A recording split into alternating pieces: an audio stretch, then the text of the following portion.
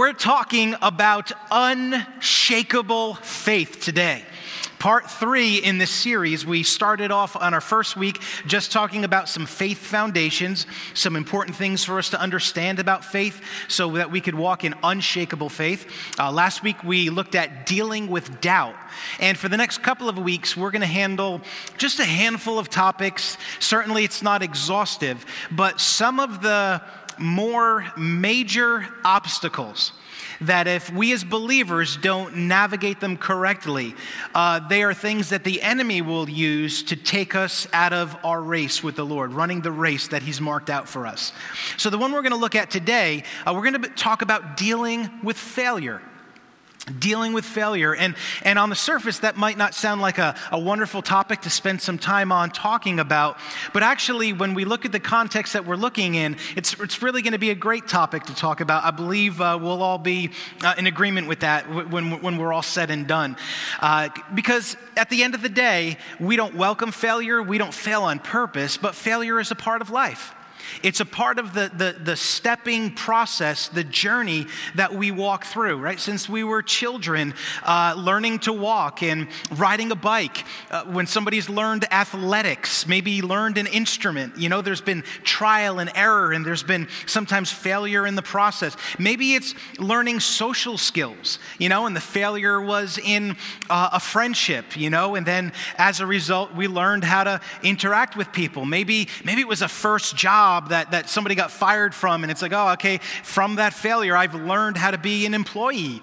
Maybe on the other side of that, an employer would say, oh, I learned through not handling that correctly, through failing with that. Now I know how to be a better employer. So failure is going to be mixed in to the process as we're stepping through life. And failure is a tutor and can be a part of the pathway of stepping stones for growth, for success, for significance, just to name a few.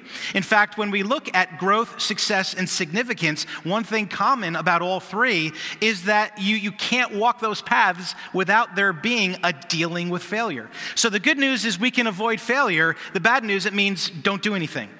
And don't look now, but at the end of the day, that's a failure in and of itself, right? Because that's not what God has called us to do.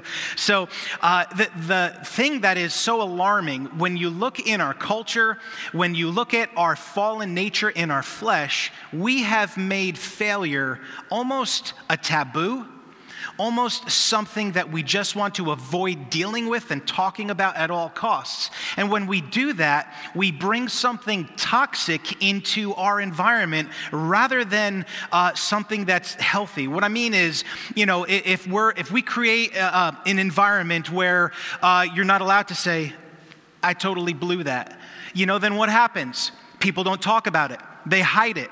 They blame each other, right? It goes back to the garden, the ultimate failure, right? In the garden, and it's this whole process of, it was the serpent, it was the woman, it was everybody, pointing at who's responsible. When we approach this topic, realizing that dealing with failure is the most important thing, then we get rid of all of that.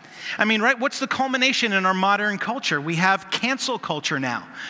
Somebody says something wrong in a tweet, and good night. Like you're not allowed to exist anymore, is what basically cancel culture in the world has said. It's gotten so unhealthy, and it's the very opposite of anything that would cultivate growth, cultivate learning, cultivate moving into a place of significance. And when we look at how God feels about the topic, we're going to realize it's just opposite. Now, let me give a balancing statement. When I talk about let's not be afraid of failure, and when I talk about failure not being fatal here today, I am not talking sloppe agape, and I'm not talking about, just grace, grace, grace, and not looking at the other part of the Bible of, there's consequences and all these things. So I want to be very clear in the balancing. I'm not saying that there's not, difficult things that come with failure, and I'm also not saying that, if we look at sin as failure, this is not a condoning sin to just keep on doing it, because after all, we're just going to fail. Amen? So we're not saying any of that. I just want to balance that out. But on the flip side, we do need to kind of have this understanding. A lot of people get taken out of the game Whatever part of the race that they're running for God, a lot of people get taken out of the game and settle for far less than what God has for them because they let failure paralyze and shipwreck them. Amen? So if you're in a place this morning, and I even want to encourage you, and I realize that could be kind of getting behind the wall, if by God's grace you'd lower the wall and trust the Lord with it, maybe even deal with some stuff, maybe even jettison and leave behind some baggage from failure that you carried into the room, or maybe if you're watching online, just get out some of the, man, I've been holding on to this and God wants me to let this go. So that's where we're going here today with this. Hey, here's the bottom line. Don't let failure define you, let it refine you. That's what God wants to do with the failure that we would experience in our lives. So it's an opportunity either to give up or grow up. And if you will use it to grow up, it will prepare you for what God has planned for you. So it winds up being a win-win. So, hey, let's look at a famous example before we get into, we're going to look at a portion of Scripture and learn from one of the great persons in the New Testament. But before we do, let's look right here in our nation. I'm going to tell you about somebody. Probably you'll figure out who I'm talking about along the way. At age 22, he lost his job. At age 23, he was defeated in his run for state legislature. At age 24, he failed in his new business. At age 26, his lifelong sweetheart passed away. At age 27, he had a nervous breakdown. At age 29 and 34 and 45, he was once again defeated for political office. At age 45, he was defeated in his run for U.S. Senate. At 47, defeated in his nomination for vice president. At age 49, once again defeated in his run for Senate. And at 51, he became president of the United States. And you all know, right? We're talking about Abraham Lincoln, right? And historians will tell us that the failure that he had to navigate through over all of those years so shaped and molded the character of that man that it fitted him and formed him to be able to handle that incredibly difficult time and that incredibly difficult post he had as president in our nation during Civil War. Winston Churchill, it's interesting, he says this about success. And it's a whole lot more fun to talk about success, right? Let's look at the 5 steps to success, you know? But Churchill said success is the ability to go from failure to failure without a loss of enthusiasm. I love that. I think that's so good. You know, in other words, we got to realize that it's get back up and go after it. So now let's take a look in John chapter 1. We're going to camp out here for the remainder of our time. We're going to be talking about Peter, the Apostle Peter. And let's set a little context into what we're going to look at here in John chapter 21. So we know that Jesus calls Peter while he's fishing, right? He says, hey, you're fishing for fish. I want to make you a fisher of men. And so Peter forsakes, his vocation, and he goes after Jesus. He becomes a disciple and part of the inner circle. And then if we fast forward to John chapter 13 and we read about the Last Supper, Jesus talks about the fact that there's one who's going to betray him, that they're going to be scattered, right? And Jesus is talking about, his arrest and, his going to the cross. But what does Peter do? Peter says to Jesus, not me. I will never, leave you. I'm not going to go away from you. And Jesus says, before the rooster crows, Peter, you're going to deny me 3 times. And then sure enough, we get to John 18. Peter denies Jesus. And it says that he went away and he wept bitterly. It says that he was really broken, so broken that he ran back to his old life. He ran back to his family business of fishing. So now here we are in John chapter 21, a few days after the resurrection, and Peter encounters the resurrected Jesus. So let's go through. I'm actually going to walk us through this entire story here. So just try to soak in what the Lord is saying here. So let's start with verse 1. Afterward, Jesus appeared again to his disciples by the Sea of Galilee. It happened this way. Simon Peter, Thomas, also known as Didymus, Nathanael from Cana in Galilee, the sons of Zebedee, and 2 other disciples were together. I'm going out to fish, Simon Peter told them, and they said, we'll go with you. So they went out and got into the boat, but that night they caught nothing. So how many have read the Gospels and have said, that sounds familiar? That's echoing back to what happened when they first got called. Verse 4, early in the morning, Jesus stood on the shore, but the disciples did not recognize that it was Jesus. He called out to them, friends, haven't you any fish? No, they answered. He said, throw your net on the right side of the boat and you'll find some. And when they did, they were unable to haul the net in because of the large number of fish. Then the disciple whom Jesus loved, that's John, the author of the book here, says to Peter, it's the Lord. And church, this is awesome. As soon as Simon Peter heard him say, it's the Lord, he wrapped his outer garment around him, for he had taken it off, and he jumps into the water and starts making his way to the shore. The other disciples followed in the boat, towing the net full of fish, for they were not far from the shore, about 100 yards. When they landed, they saw a fire of burning coals there with fish on it and some bread. And Jesus said to them, bring some of the fish you've just caught. Actually, Jesus could have said, bring some of the fish that I just caught, right? Because but that's, he's being nice, right? So Simon Peter climbed back into the boat and dragged the net ashore. It was full of large fish, 153, but even with so many, the net was not torn. Jesus said to them, come and have breakfast. None of the disciples dared ask him, who are you? They knew it was the Lord. And Jesus came, took the bread and gave it to them, and he did the same with the fish. This was now the third time Jesus appeared to his disciples after he was raised from the dead. Now let's tune in to what Jesus specifically says here with Simon. When they had finished eating, Jesus said to Simon Peter, Simon, son of John, do you love me more than these? Yes, Lord, he said, you know that I love you. Jesus said, feed my lambs. Again, Jesus said, Simon, son of John, do you love me? And he answered, yes, Lord, you know that I love you. Jesus said, take care of my sheep. The third time he said to him, Simon, son of John, do you love me?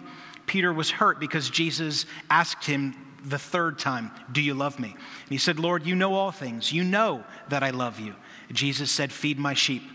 Very truly, I tell you, when you were younger, you dressed yourself and went where you wanted. But when you are old, you will stretch out your hands, and someone else will dress you and lead you where you do not want to go. Jesus said this to indicate the kind of death by which Peter would glorify God.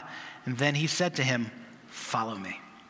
So let's look now at 4 steps to facing failure that we see, facing failure with unshakable faith that we see from Peter. So the first thing, we have to go back, and this is the starting point for us as human beings with a spirit and a soul, living in a physical body, right? There's carnal, there's soulical.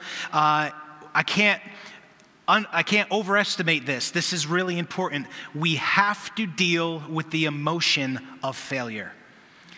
First step in having unshakable faith is facing the emotion of my failure. Peter failed Jesus 3 times, and he had a pretty strong emotional reaction to his failure, right? We had said he went out and he wept bitterly. He was filled with shame. He went back to fishing and is just kind of wallowing here. Again, we saw that in John 21, the first 3 verses, right down to verse 3. I'm going out to fish, Simon Peter told them, and so they said, all right, well, hey, we'll go with you.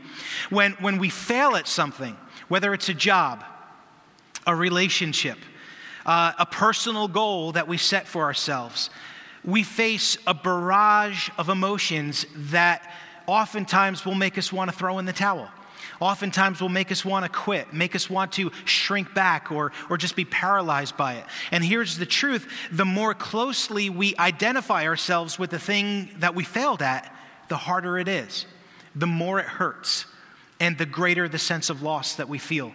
We're all prone to this as human beings, but a lot of times men are so prone to finding their identity in their job, in what they do, that, psychologists and healthcare workers and, folks in the wellness fields recognize that retirement can be a vulnerable time if people don't enter it correctly, because everything that person may have found their identity in for the last bunch of decades, now that's changed, and it's like, now what?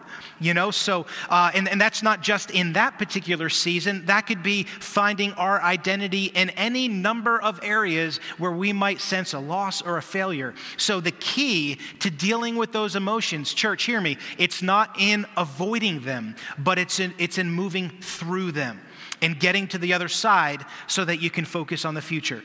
Some folks, they'll have trauma. They'll be arrested by those things. The term is arrested development, and folks will be stuck because of being just entangled by the emotion and the pain and the suffering that came from the loss. Philippians 3:13, Paul says, "No, dear brothers and sisters, I've not achieved it, but I focus on this one thing, forgetting the past and looking forward to what lies ahead." Right, so we're going to look in a couple of steps here. We don't want to forget the past without making sure we glean from it, so we don't repeat the past, especially when we're talking about failure. However, whether it's success or failure, we need to let the past be behind us. We need to not be chained to it. We want to let whatever happened catapult us into the next thing that God has for us. Can you say amen?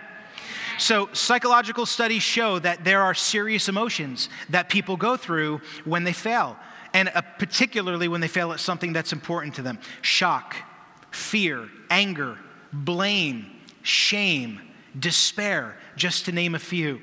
And here's the thing, there's nothing wrong with those emotions after a big failure. It needs to be worked through. The problem is when we get stuck in one or more of those emotions. So 2 thoughts here on, when it comes to working through the emotion of the failure, how do we do that? Number 1, we need godly people around us on the other side of a failure. Can you say amen? We've said this many times, but one of the greatest strategies of the enemy is to get us to isolate, either to isolate us or to get us to isolate. And it's so important when we're feeling low or working through that we have people around us that can push us forward. Not just people too, godly people. Can you say amen? That can push us forward, encourage us not to get stuck in some of those things that could paralyze. And then the second thing that we can do here to push through the emotion is we have to go to Jesus with our failure. We just have to go right to him with it because he's going to be there to get us back on our feet, and he's going to move us forward again. Hebrews 4:14-16. So then, since we have a great high priest who has entered heaven, Jesus, the Son of God, let us hold firmly to what we believe.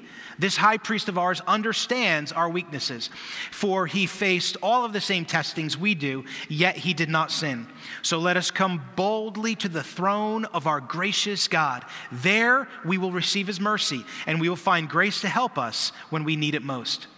So understanding these things will help us now with the second step that Peter shows us on how to have unshakable faith in the face of failure. And it comes out of this bringing it to Jesus. We need to allow our failure to draw us closer to God. We need to allow our failure to draw us closer to God. Initially, Peter's failure pushed him further from God. Initially. He was a spiritual leader, he failed, and then he kind of gave up, and he went back to fishing, right? Whenever the storms of life come at us, church, we can either let the storms push us further from God, and what does that mean? Further into trouble. Pushing away from God and into more trouble, or we can allow the storms to pull us closer to God and into his arms, right? Come on. Isn't it one of the sweetest times when in your pain, the Lord has his arms around you? Isn't there something, precious that gets developed in our walk with God when in the pain we recognize, man, I brought the pain. In this case, we're talking about failure. We bring the failure to him, and he says, I've got you, and I'm going to bring you through to the other side.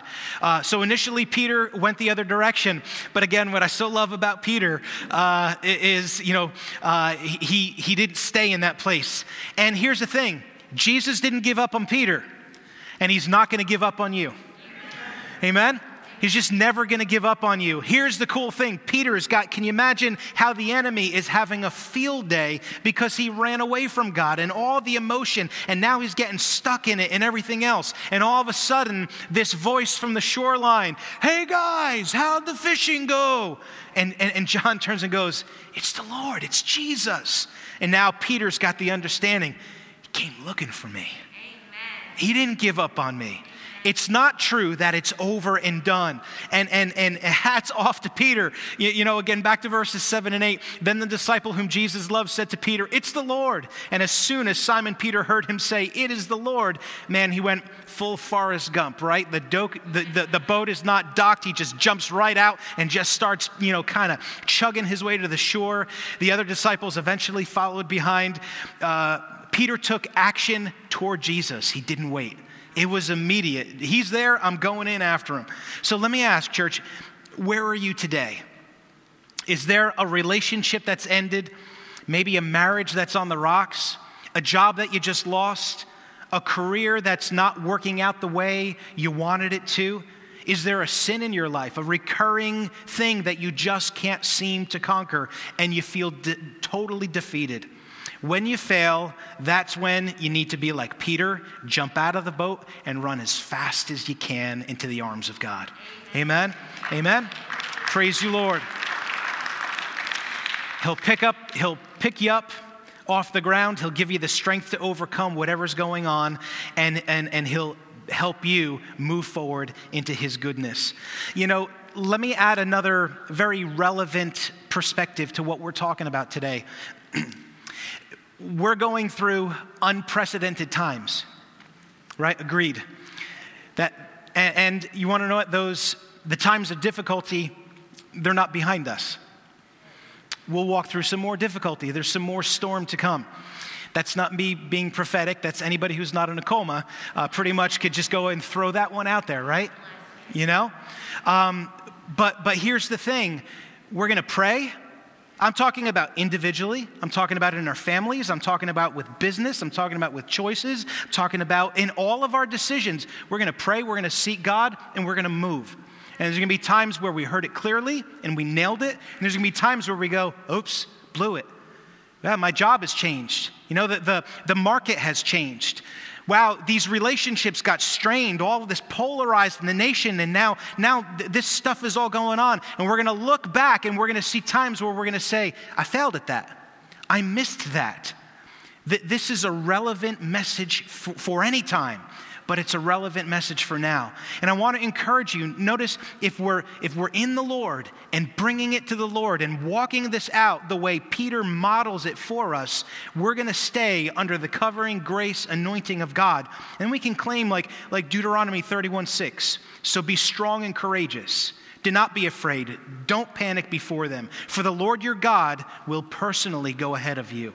He will neither fail you nor abandon you. That's Deuteronomy 31:6.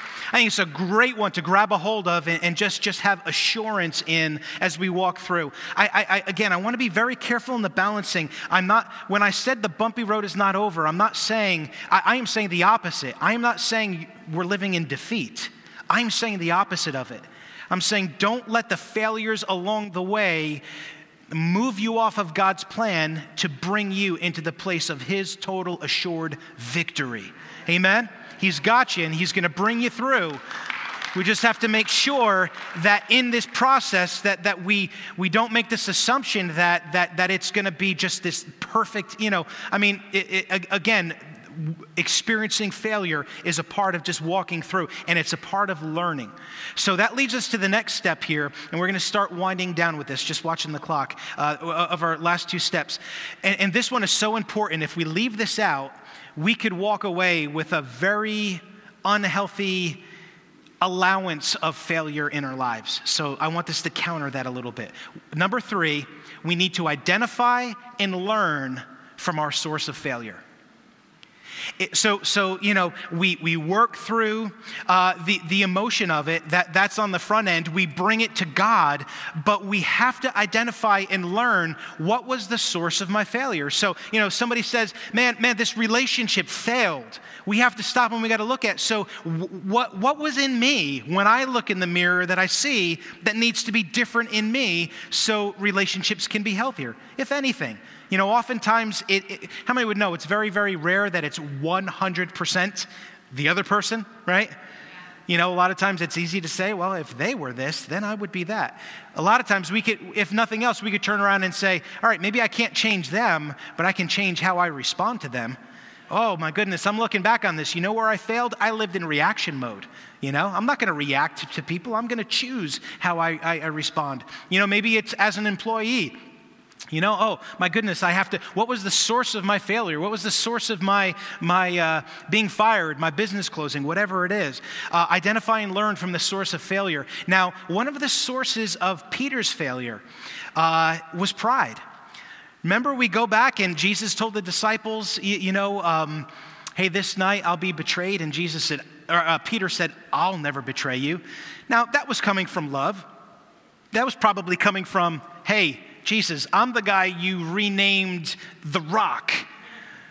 I'm not going to fail you, and it's an arrogant attitude. And Peter learned. I want to point this out to us today. He learned from the source of his failure, and he made some changes. So now I want to bring us back quickly to this exchange where Jesus asks Peter 3 times, "Do you love me? Do you love me?" So interesting. In the Greek language, there's different words for what we often use. One English word, love, is one of them. So Jesus, here's what happens. The first time Jesus says, "Do you agape me?" That's 1 Corinthians 13, the God kind of love, right? That's the love that covers all, conquers all. That's God love, right? Jesus says, "Do you agape me?" Notice Peter's response. He doesn't say, "Lord, I agape you." He says, "No, Lord, I phileo you." That's Philadelphia, city of brotherly love. That's brotherly love kind of love. Peter takes himself down a notch when he responds back to Jesus. "Peter, do you agape me?" Peter's just a wide open book. "Lord, I phileo you." Interesting, Jesus comes back the second time. "Peter, do you agape me?" And Peter says, "Lord, I phileo you." The third time, Jesus is restoring Peter here. Jesus says, "Okay, so Peter, do you phileo me?" And notice Peter's response, "Lord, I know you know all things, and I phileo you." And Jesus says, "All right, feed my sheep. Get up." Right? There's a response in Peter on the other side of his failure. I mean, he failed, and then he failed by running away, but that didn't become permanent. That didn't seal the case for him. When he saw the Lord still looking out for him, he ran back after him, and now what Jesus is doing, he's restoring him again. He's saying, "All right, so you learned. You failed, but through your failure, you learned humility, and now I'm restoring you back to service." Romans 8:28, and we know that God causes everything to work together for good, the good of those who love God and who are called according to his purpose. Last thing I want to encourage us with, we're closing on this. The fourth thing is we need to listen for and obey God's new plan for our lives. We get off course because of failure. God is looking, like the GPS, recalculate, let's figure out how to get you back on track. By the way, is it only my GPS, or does yours have a little bit of an attitude in its voice when it says it's recalculating? My wife said that might be a little paranoid. I don't think so. I think there's a little attitude. It's not just like recalculating, it's like recalculating, Thank God, God's not like that. The Lord has said, "All right, I've restored you. Now here's what to do." And that's where we ended, right? In reading the full story here in John 21, picking up again at verse 18. "Very truly I tell you, Peter, when you were younger, you dressed yourself and went where you wanted, but when you're old, you'll stretch out your hands, and someone else will dress you and lead you where you do not want to go." And Jesus said this to indicate the kind of death which Peter would glorify God. Then he said to him, "Follow me." Get back up off the ground. I'm reinstating you. Go after it and follow me. So when we give our failure over to God, in exchange, he gives us a new plan. He gets us back on course, back on track with a new direction. There was a great, very wise Christian businessman, author, Zig Ziglar. He's gone home to be with the Lord. And he said, "Failure is a detour, not a dead end." And that's a good picture of what God desires to do with us. We have all these emotions, that we looked at, God replaces those, gives us faith. And then he says, "I'll get you back up again, and now we'll get you moving forward in my good plan for you." Proverbs 24:16, "The godly may trip 7 times, but they will get up again." But one disaster is enough to overthrow the wicked. Now that was true with Peter. On the other side of this, we read in the book of Acts, Peter is a pillar in the church. He's a pillar in the Jerusalem church and council.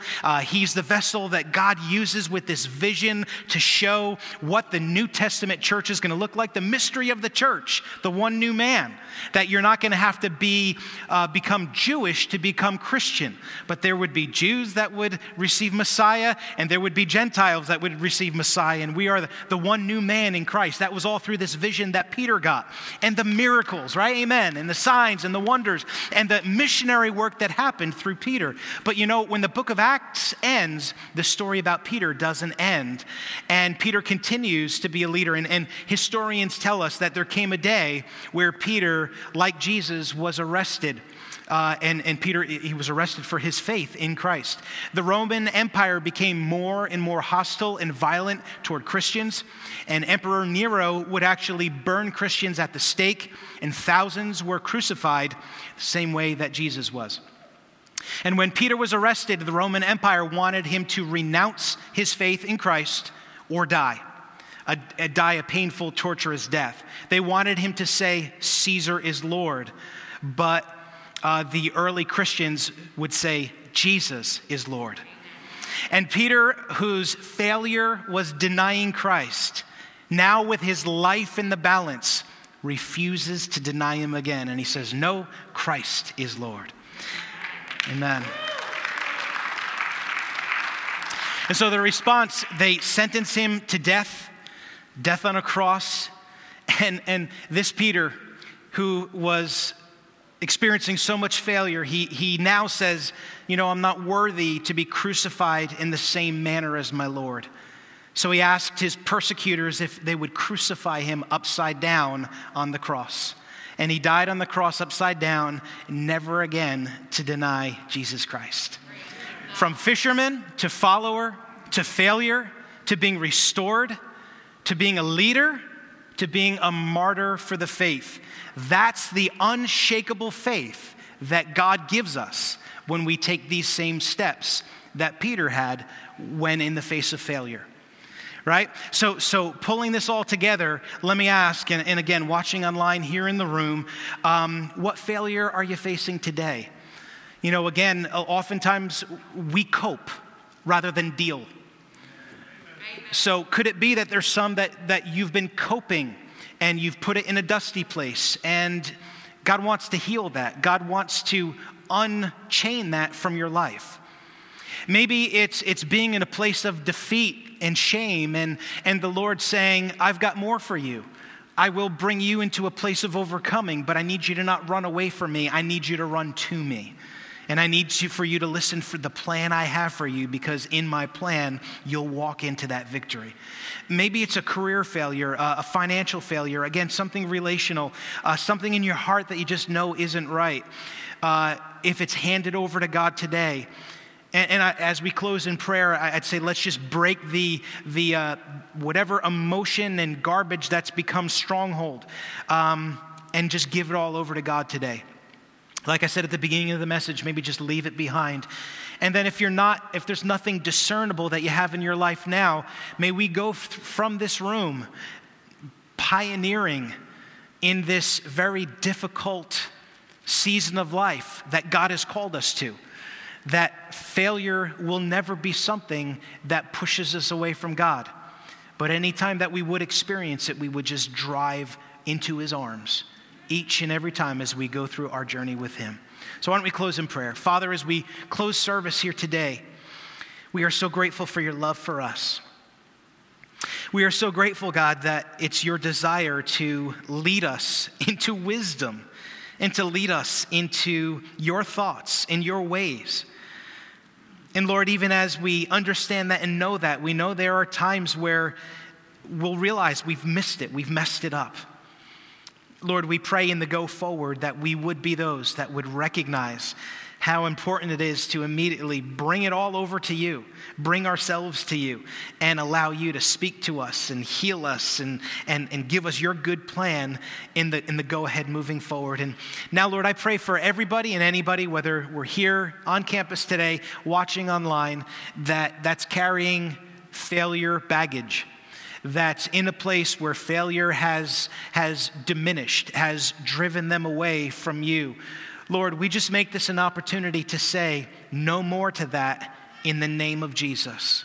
Lord, we make that a fresh declaration to say Jesus Christ is Lord and Savior over all that we are.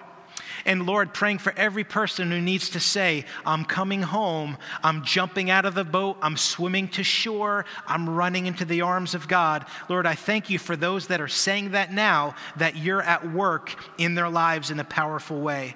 Lord, we pray everything that's been paralyzing, that you would heal those things. Lord, we pray that you would grant the gift of repentance. Lord, that you would bring each one to a place of total surrender to you. And in that, Lord, may they have ears to hear you, to walk out that good path and plan of victory that you have for them in the days ahead. So, Lord, we say in this that we're yours. Have your way. We love you so much. It's in Jesus' name we pray. Amen.